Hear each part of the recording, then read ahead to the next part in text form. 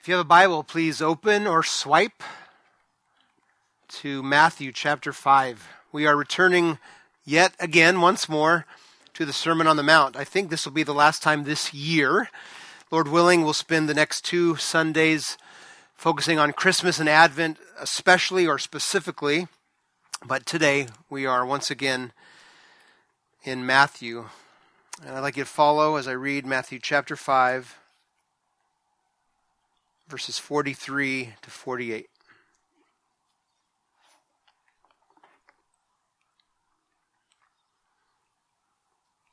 Matthew chapter 5, verses 43 to 48. This is the word of the Lord. You have heard that it was said, "You shall love your neighbor and hate your enemy." But I say to you, love your enemies and pray for those who persecute you, so that you may be sons of your Father who is in heaven. For he makes his sun rise on the evil and on the good, and sends rain on the just and on the unjust. For if you love those who love you, what reward do you have? Do not even the tax collectors do the same? And if you greet only your brothers and sisters, what more are you doing than others? Do not even the Gentiles do the same? You therefore must be perfect as your heavenly Father is perfect. This is the word of the Lord.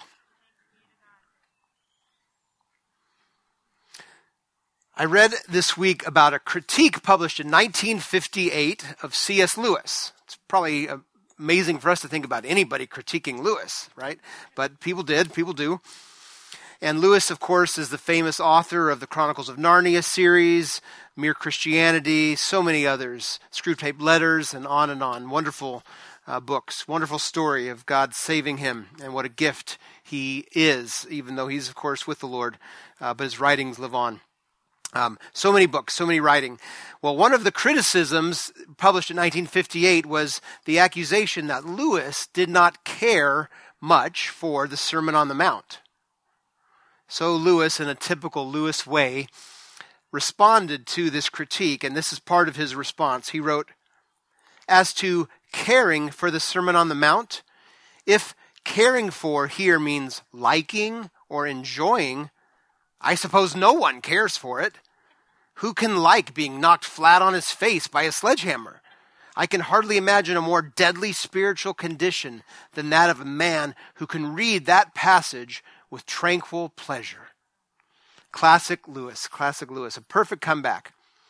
But if we're honest, there's a lot of truth to what he wrote. The Sermon on the Mount crushes us if we misread it, and that's key. But still, it's convicting. This is how one writer summarizes the Sermon on the Mount, and I do this just to help us kind of find our place here where we will be at Matthew 5:43. The Beatitudes, those items that start the Sermon on the Mount, the Beatitudes carefully examined, they descend upon us with 8 successively humiliating blows. Perhaps they even make us question the genuineness of our faith. Next come the stunning metaphors of salt and light. Who can say he has fulfilled such a dynamic witness? And if that's not enough, then comes the statement, unless your righteousness surpasses that of the Pharisees and the teachers of the law, you will certainly not enter the kingdom of heaven. Followed by 6 stringent illustrations of Jesus on what our righteousness should be like, each of them incredibly demanding, each impossible in our own strength. Almost every line of the sermon, taken to heart, will flatten us. It seems impossible. Indeed, the Sermon on the Mount is impossible. And even verse 48, the last verse we'll look at today, concludes with Jesus saying that we are to be perfect as our Heavenly Father is perfect. How? Who can do that? Well, we'll resolve some of that tension of that last verse in a bit, but for now, we need to turn our attention to Jesus' final illustration, his application. Remember, what he's been doing since verse 17 is trying to teach his followers and others looking on who might have begun to think that he was coming to do away with the Hebrew Scriptures, do away with the law. He shows up to say, no, I've not come to do away with it. In fact, none of it's going to be abolished. He says, but I have come to fulfill. That is to show that its true intention, it all comes through me, and I alone possess the authoritative interpretation. Because again, for context, the teachers in Jesus' day, they had so massaged and manipulated the law that there was just a lot of craziness being taught. And we see that today. God's intentions had been neglected for some wacko ideas. And so, once again, as we've done through most of these 6 illustrations or applications that Jesus has given, we're going to see what they had heard. Number 2, what Jesus said, and then we will flesh it out in real life. So what they heard and what Jesus said. And today, it has to do with enemies. How to respond to enemies, which none of us have. So this is all hypothetical. Maybe. Look with me at verse 43. You have heard that it was said, you shall love your neighbor and hate your enemy. So let's stop right there. Now, what they had heard is nowhere found in the Hebrew Scriptures. It's nowhere found in our Old Testament. There's no passage that says, love your neighbor and hate your enemies. Now, of course, there is the command to love your neighbor as yourself. Leviticus 19:18. Jesus would refer to this at other times. But there's no scripture that adds, hate your enemies. Again, for emphasis, we have to point out that these you have heard, but I say to you examples, 6 of them that Jesus does here, he's correcting not the Old Testament itself, but strictly the misinterpretation, the misapplication of the Old Testament. And this one takes the cake because it's nowhere said in the Scriptures. Now, a few things to observe. What they had heard, love your neighbor, that part of it, notice it omits the phrase as yourself, right? That's what the passage says in Leviticus 19:18. You shall love your neighbor as yourself. Okay, so what they had heard, the first part of it omits the as yourself.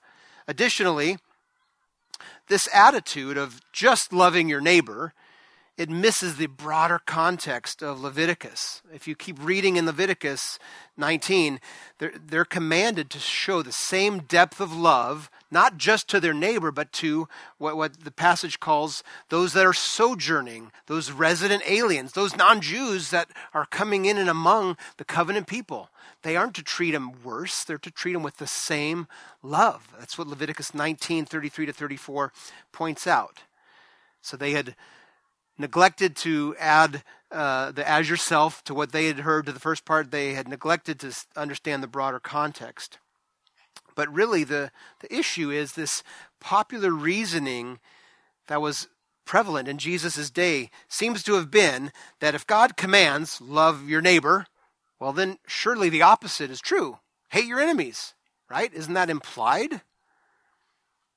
Of course, on another occasion, Jesus would tell the famous parable of the Good Samaritan. Most of us are familiar with that. And in that parable, he would make it clear that our neighbor is anyone that has need, whether they're literally a geographical neighbor or anyone in proximity, but it's anyone that has a need. That is who our neighbor is, even as the parable illustrates, those who are different racially, those who are different religious and ethnically. Anyone is our neighbor. But there is a problem or a conundrum. I like the word conundrum this week. I think I'm going to say it again. God's hatred of evil, hear this, God's hatred of evil, it is, in fact, a central theme in the Hebrew Scriptures, in the Old Testament. For example, Psalm chapter 5, verses 4 and 5 say, "For you are not a God who delights in wickedness. Evil may not dwell with you. The boastful shall not stand before your eyes. You hate all evil doers." Or Psalm 11, verse 5, "The Lord tests the righteous, but his soul hates the wicked and the one who loves violence. Now, we in our day like to talk about hating the sin but loving the sinner, and kind of bumper sticker, Hallmark card kind of phrases, and there's truth in those, but you heard it. God hates evildoers, not just evil. His soul hates the wicked. Now, we could rationalize it away. Well, those are psalms, those are prayers, so they're expressions of a human in prayer, and there's truth to that, yes. But there's plenty more passages that say some things that create a conundrum. In fact, if you're interested, I'd recommend a book to you. It's called The Difficult Doctrine of the Love of God. It's a great little book. It's basically in written form 4 lectures that New Testament scholar Don Carson, D.A. Carson, who I quote quite a bit, he gave these talks, and then it was put into this book, The Difficult Doctrine of the Love of God. I recommend it to you. It will help resolve this conundrum. But for now, I must let this conundrum, and that's the 4th and last time I'll use the word, I need to let it sit with us.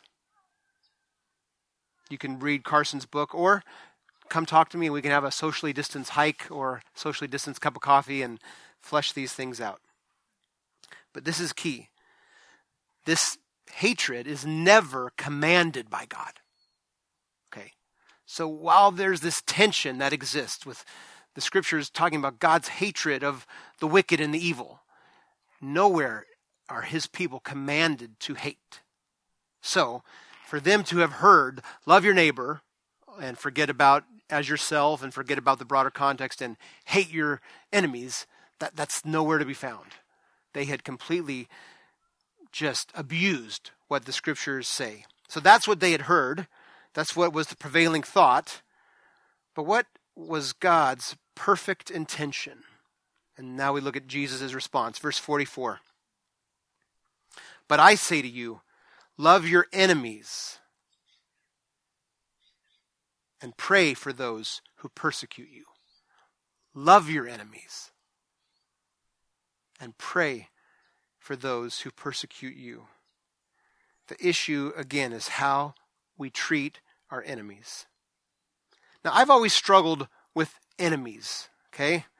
I think, Paul, do you really have enemies? Like, is there really someone who wants to take your life? Is there really someone who wants to have utter destruction befall you and see you completely humiliated? Like, that's what comes to mind when I think of an enemy. And that's what enemies want. I mean, of course, I think of the enemy of all people, of all Christians especially, Satan. He wants all of that. But is there really a person that has it out for me like that? An enemy, if you just kind of simplify it, is really one who wants, or who is at enmity, or who is in opposition to you. So when I think of it that way, then, yeah, if I'm honest, I guess there are times when I'm at enmity with people, and there's opposition that exists with people. Then really the potential exists for there to be enemies all the time. Enemies that I don't know, enemies that I do. And so Jesus is clear. Love those people who are at enmity with you, or who you are at enmity with them. Love those people who there's opposition in your life with. Not only love them, and love them, by the way, isn't just have affections for them. To love is to show it, to want good, to want their good, to want the selfless care for them. But Jesus doesn't leave it there. He says, pray for them. Pray for them. I love this, what one writer says. One manifestation of love for enemies will be in prayer. Praying for an enemy and loving an enemy will prove mutually reinforcing. The more love, the more prayer. The more prayer, the more love. Think about that. When we have enmity with someone, when we have opposition, the more we love, the more we are inclined to pray. The more we pray, the more we will be inclined to love. Now, it's easy to do that with non-enemies. We generally like to love and help and serve and do things for people that we have a good relationship with. But it is hard when there's enmity with someone. So this is a strong command of Jesus. Now, we need to remember, too, Jesus, right, he wasn't just this eloquent rabbi who knew nothing of hostility, right? Think of Jesus on the cross. Luke 23:34 records him praying, "Father, forgive them, for they know not what they do." His enemies who had just beat him and flogged him and hung him to die, drove spears through his hands and his feet. He prays for them, "Father, forgive them." If the cruel torture of crucifixion could not silence our Lord's prayer for his enemies, writes John Stott, what pain, pride, prejudice, or sloth could justify the silencing of ours? That quote needs to be reread. If the cruel torture of crucifixion could not silence our Lord's prayer for his enemies, what pain, pride, prejudice, or sloth could justify the silencing of ours? Jesus on the cross kept praying for his enemies. And so, church, we're going to do that right now. I want each of us to think of an enemy and silently, quietly between you and the Lord, who comes to mind that you are at enmity with? Maybe you've done something. Maybe it's the other way around. Maybe someone's done something to you, but there's enmity. There's hostility. By definition, that you have an enemy or you are an enemy. And if you can't think of a name, ask the Holy Spirit to bring one to mind. As I was studying, preparing this week, there were several occasions when I realized, oh, I do have enemies. And I don't like that. I like to be liked.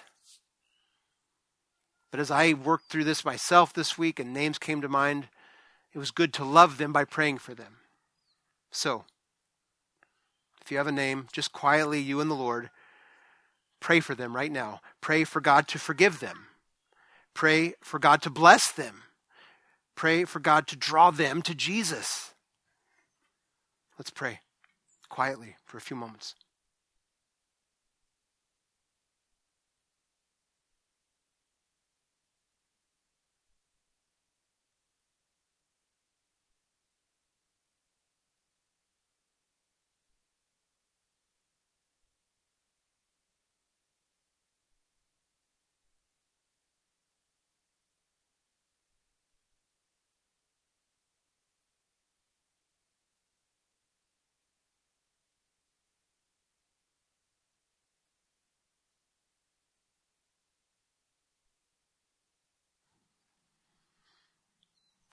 Father, would you help us love our enemies and pray for our enemies? And as Jesus says, those who persecute us, those who want to hurt us. And maybe it's because of our faith.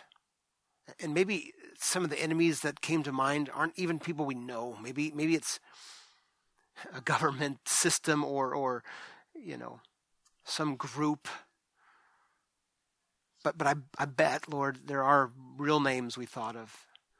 And we need your help. We want to be like Jesus. We need to take him at his word here, and even as he did on the cross, we need to pray for our enemies and love them and pray more and help us love. Even I ask that today, some of the people we've just prayed for, you would reveal to us a way we can love in a very real and tangible way before we lay down tonight to end this day. May we have the courage and truly obedience to say yes and obey you and what you call us to.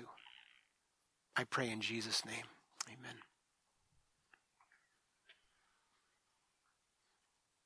Jesus continues in verse 45.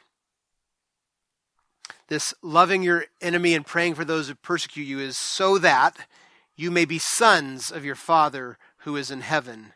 Jesus' point, let me just kind of say it hopefully succinctly, his point is not to state that this is the means of us becoming his sons and daughters.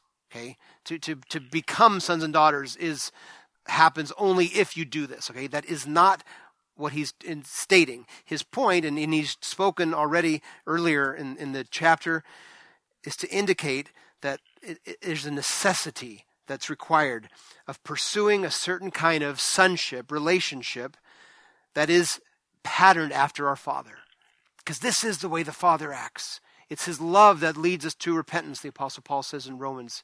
As Jesus illustrated, he's the Father that runs to meet the prodigal. It's Jesus who left heaven and came for us. We are to pursue life in a way that's patterned after our Father's character. That's what it means to be sons and daughters of our Father who is in heaven. And then this great statement here in the end of verse 45 and following. For God makes his sun rise on the evil and on the good. Right? Even today, the sun is shining all over, at least here, geographically all over. Right? This is what we call common grace, what theologians have referred to as common grace. He sends the sun on good and evil. He brings rain on the just and on the unjust. It's common grace. There are blessings throughout the world for everyone, not just for those sons and daughters, those Christians, those genuine folks who have a genuine relationship with him. There's blessings of common grace that show his, what one writer calls his primary providential action toward humanity, right? His primary providential action here and now, common grace. And then Jesus, again, very clearly says something we all understand, verses 46 and 47. For if you love those who love you only, implying only, big deal. He says, what reward do you have? Do not even tax collectors do the same? Or if you greet only your brothers and sisters, what more are you doing than others? Do not even Gentiles do the same? In other words, if you're just loving and kind to those you're in a good place with, big deal. Everybody does that. Even the bad people, like the tax collectors in Jesus' day, those in cahoots with Rome and those that embezzled, that were just hated and despised, they do that with each other. Or the Gentiles, which was just a way of saying anyone that's not a covenant member of God's people, they do that. So big deal, right? People do that. The point is pretty clear. I love this quote. To return evil for good is devilish. To return good for good is human. To return good for evil is divine. So some people may be able to do it in short measure, but it's only genuine followers of Jesus, those who've experienced his grace, who can do that. To return evil for good is devilish. To return good for good is human. And to return good for evil, which is what it means to love enemies and to pray for them, is divine. So church, Jesus makes it clear that God's perfect intent with regard to our enemies is that we love and pray and love. Will that characterize you and me today? Tonight, this week? We need help. But if that's not enough, we have one more verse. Again, C.S. Lewis. Like the Sermon on the Mount? Really? Who does? Verse 48. Verse 48 is the end of this section, not just our section today, not just as verses 43 to 47, but the end of these, what are called antithesis. These, you've heard it said, but I say to you. So, right, there's been 6 of them. And now Jesus concludes this part of the sermon with these words. You therefore, my people, my followers, those of you in covenant relationship with me, you therefore must be perfect as your heavenly Father is perfect. In Leviticus 19, verse 2, God's people were told, you shall be holy, for I, the Lord your God, am holy.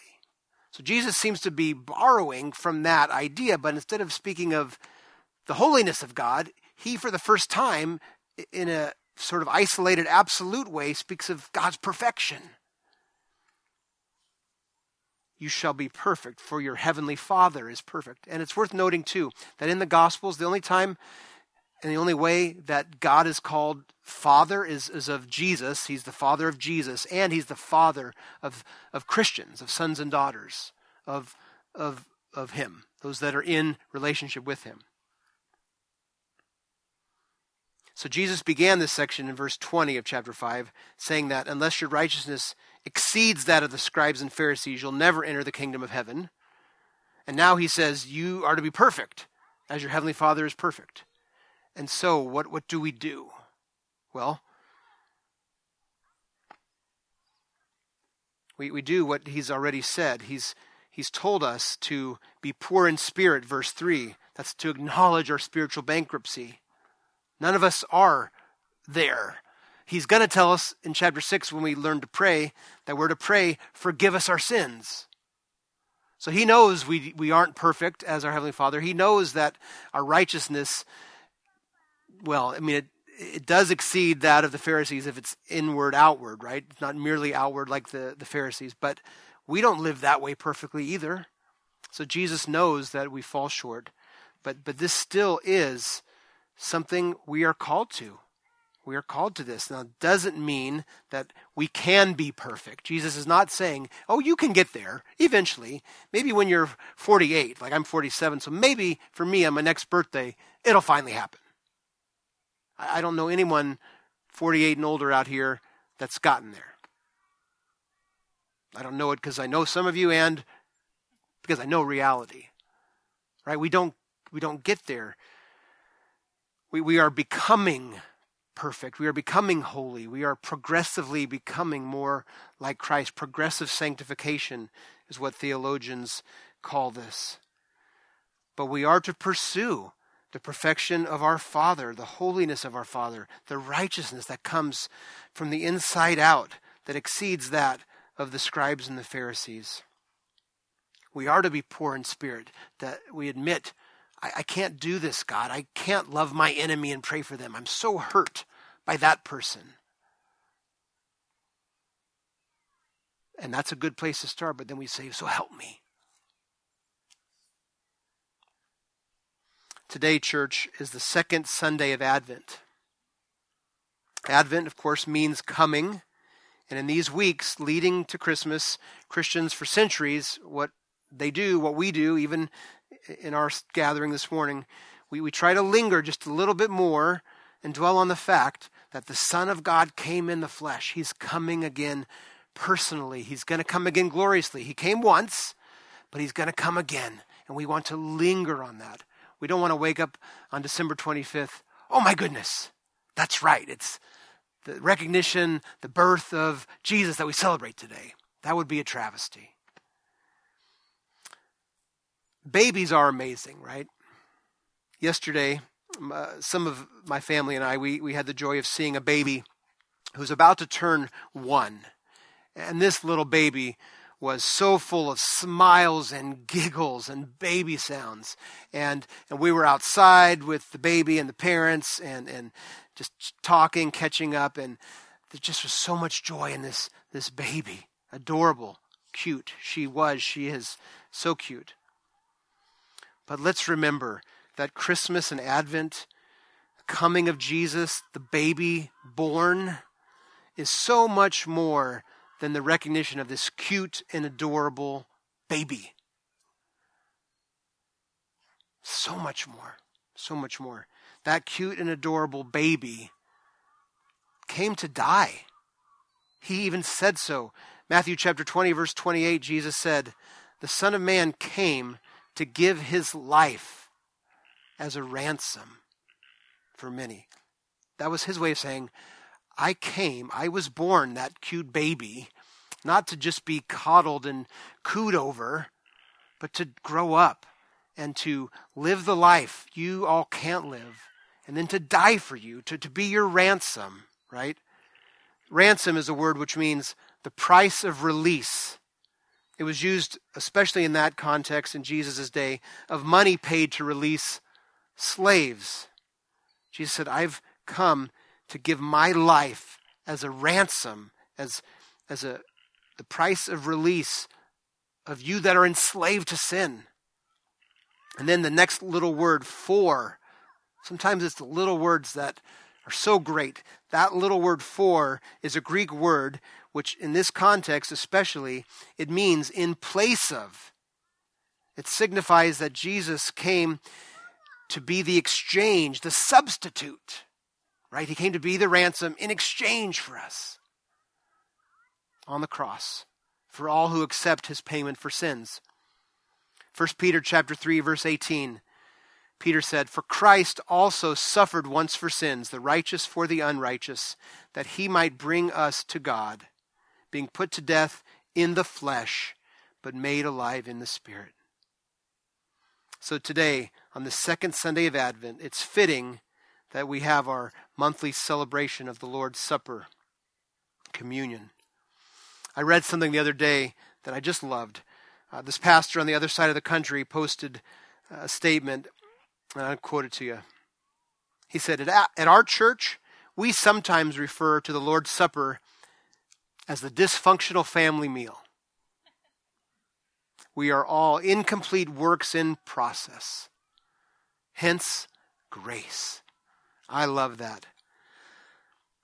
We are going to celebrate as a dysfunctional family, incomplete as we all are, sinners yet saints, people who are pursuing the perfection of our Father, but we fall short, people who are wanting our righteousness to come from inside out as God changes us, but we fall short, people who hear Jesus say, love your enemies, pray for them, but we've been hurt and it's hard.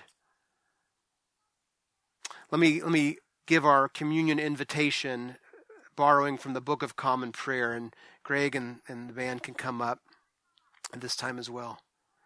So brothers and sisters, as we draw near to the Lord's table to celebrate the communion, which means fellowship, as we draw near to celebrate the communion of the body and blood of Christ, we are grateful to remember that our Lord instituted this ordinance for the perpetual memory of his dying for our sakes and the pledge of his undying love, as a bond of our union with him and each other as members of his mystical body, as a seal of his promises to us and a renewal of our obedience to him, for the blessed assurance of his presence with us who are gathered here in his name, as an opportunity for us who love the Savior to feed spiritually on him who is the bread of life, and as a pledge of his coming again. Remember, he said, this meal I will eat with you again one day. Hopefully when you came in this morning, you received our new and improved all-in-one communion elements. Hang on to this, and what we're going to do here in a second, we're going to start to sing the next song, Nothing But the Blood. You use this time to pray. What is God saying to you? What is he wanting you to do in response to his word today? Maybe it's a time simply to meditate on the body and the blood, to meditate on the cross. But make this your time, prayerfully singing, contemplating, and then in the middle of the song, at my instruction and my leading, we'll do this meal together. It's family. It's dysfunctional as we are, but it's our family meal. And again, you'll notice this is a little different. The bottom of this fancy chalice has the bread, and it's crunchy, I promise. And we'll take and eat that together on my instruction, and then we'll turn it over and we'll take and drink together as well.